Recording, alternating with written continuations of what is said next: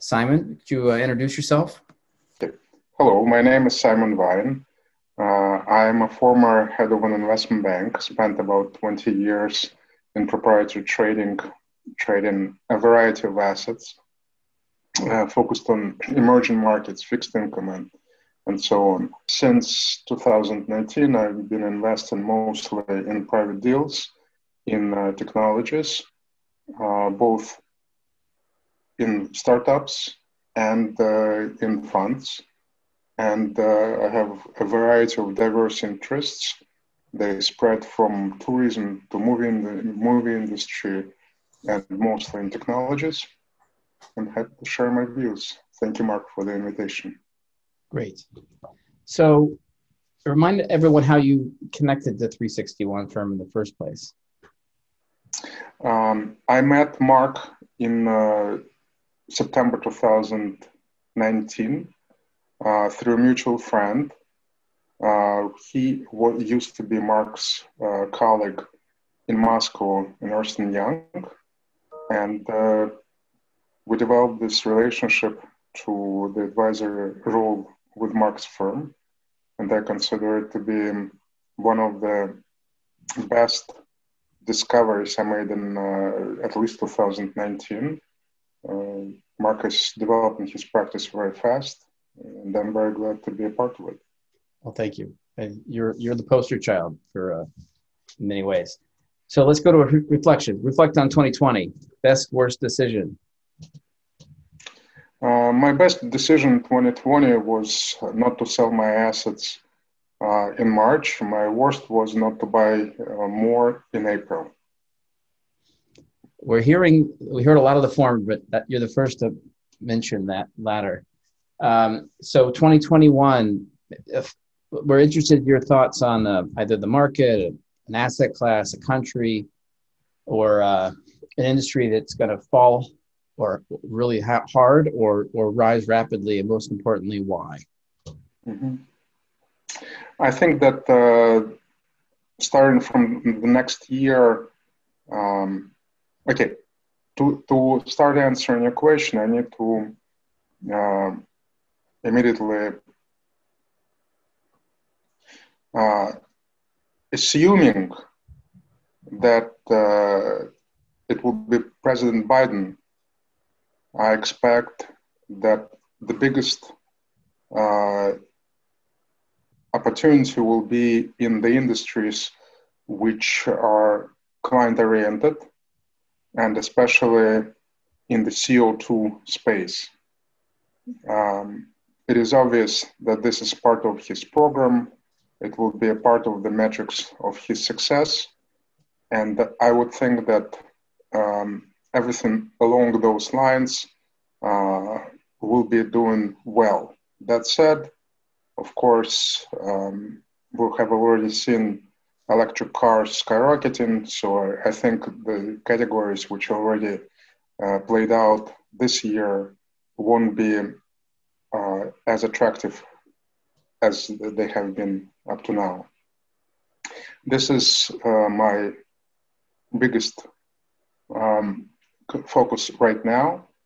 However, if not only President-elect Biden becomes a president, but also the Democrats win in Georgia, I would think that we'll have a substantial problems in valuations of real estate, further problems, and possibly a big sell-off in the stock market because of the tax policies which were announced during the election campaign. Fair enough. In terms of your goals, but on the philanthropic side in particular, what are you focused on? What are your goals there for the year? On the philanthropic side, I dedicate my time to the future of work, which I believe is the major issue which has to be addressed by the society as well as businesses. I see my mission in bringing the general understanding to the area and converting those who have not focused on it into thinking about it as the reality, which is very important for us who are capable of changing people's lives, for our kids, for the politicians, and for the basically people around us. And on the financial side, I support Jewish causes. Mostly, I believe that the issue of poor people and older people in my community needs to be constantly monitored, and I'm trying to contribute to these causes. Great, thank you. In terms of your asks, how can we help you? In terms of my asks, the main thing is keep going. You're doing very well. I think that the best thing which has happened so far is the expansion of both the number of families and the number of themes which are covered. And now we need to maybe focus on bringing more business focus to those themes which were identified and discussed.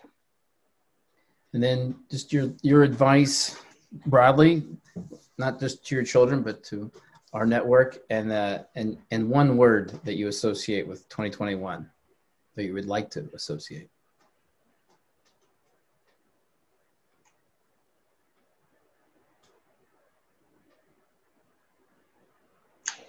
I think the one word will be rebalancing.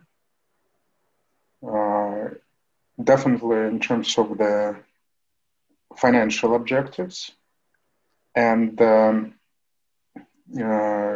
one word in terms of the general trends, I think it will be staying cool. So 2 words.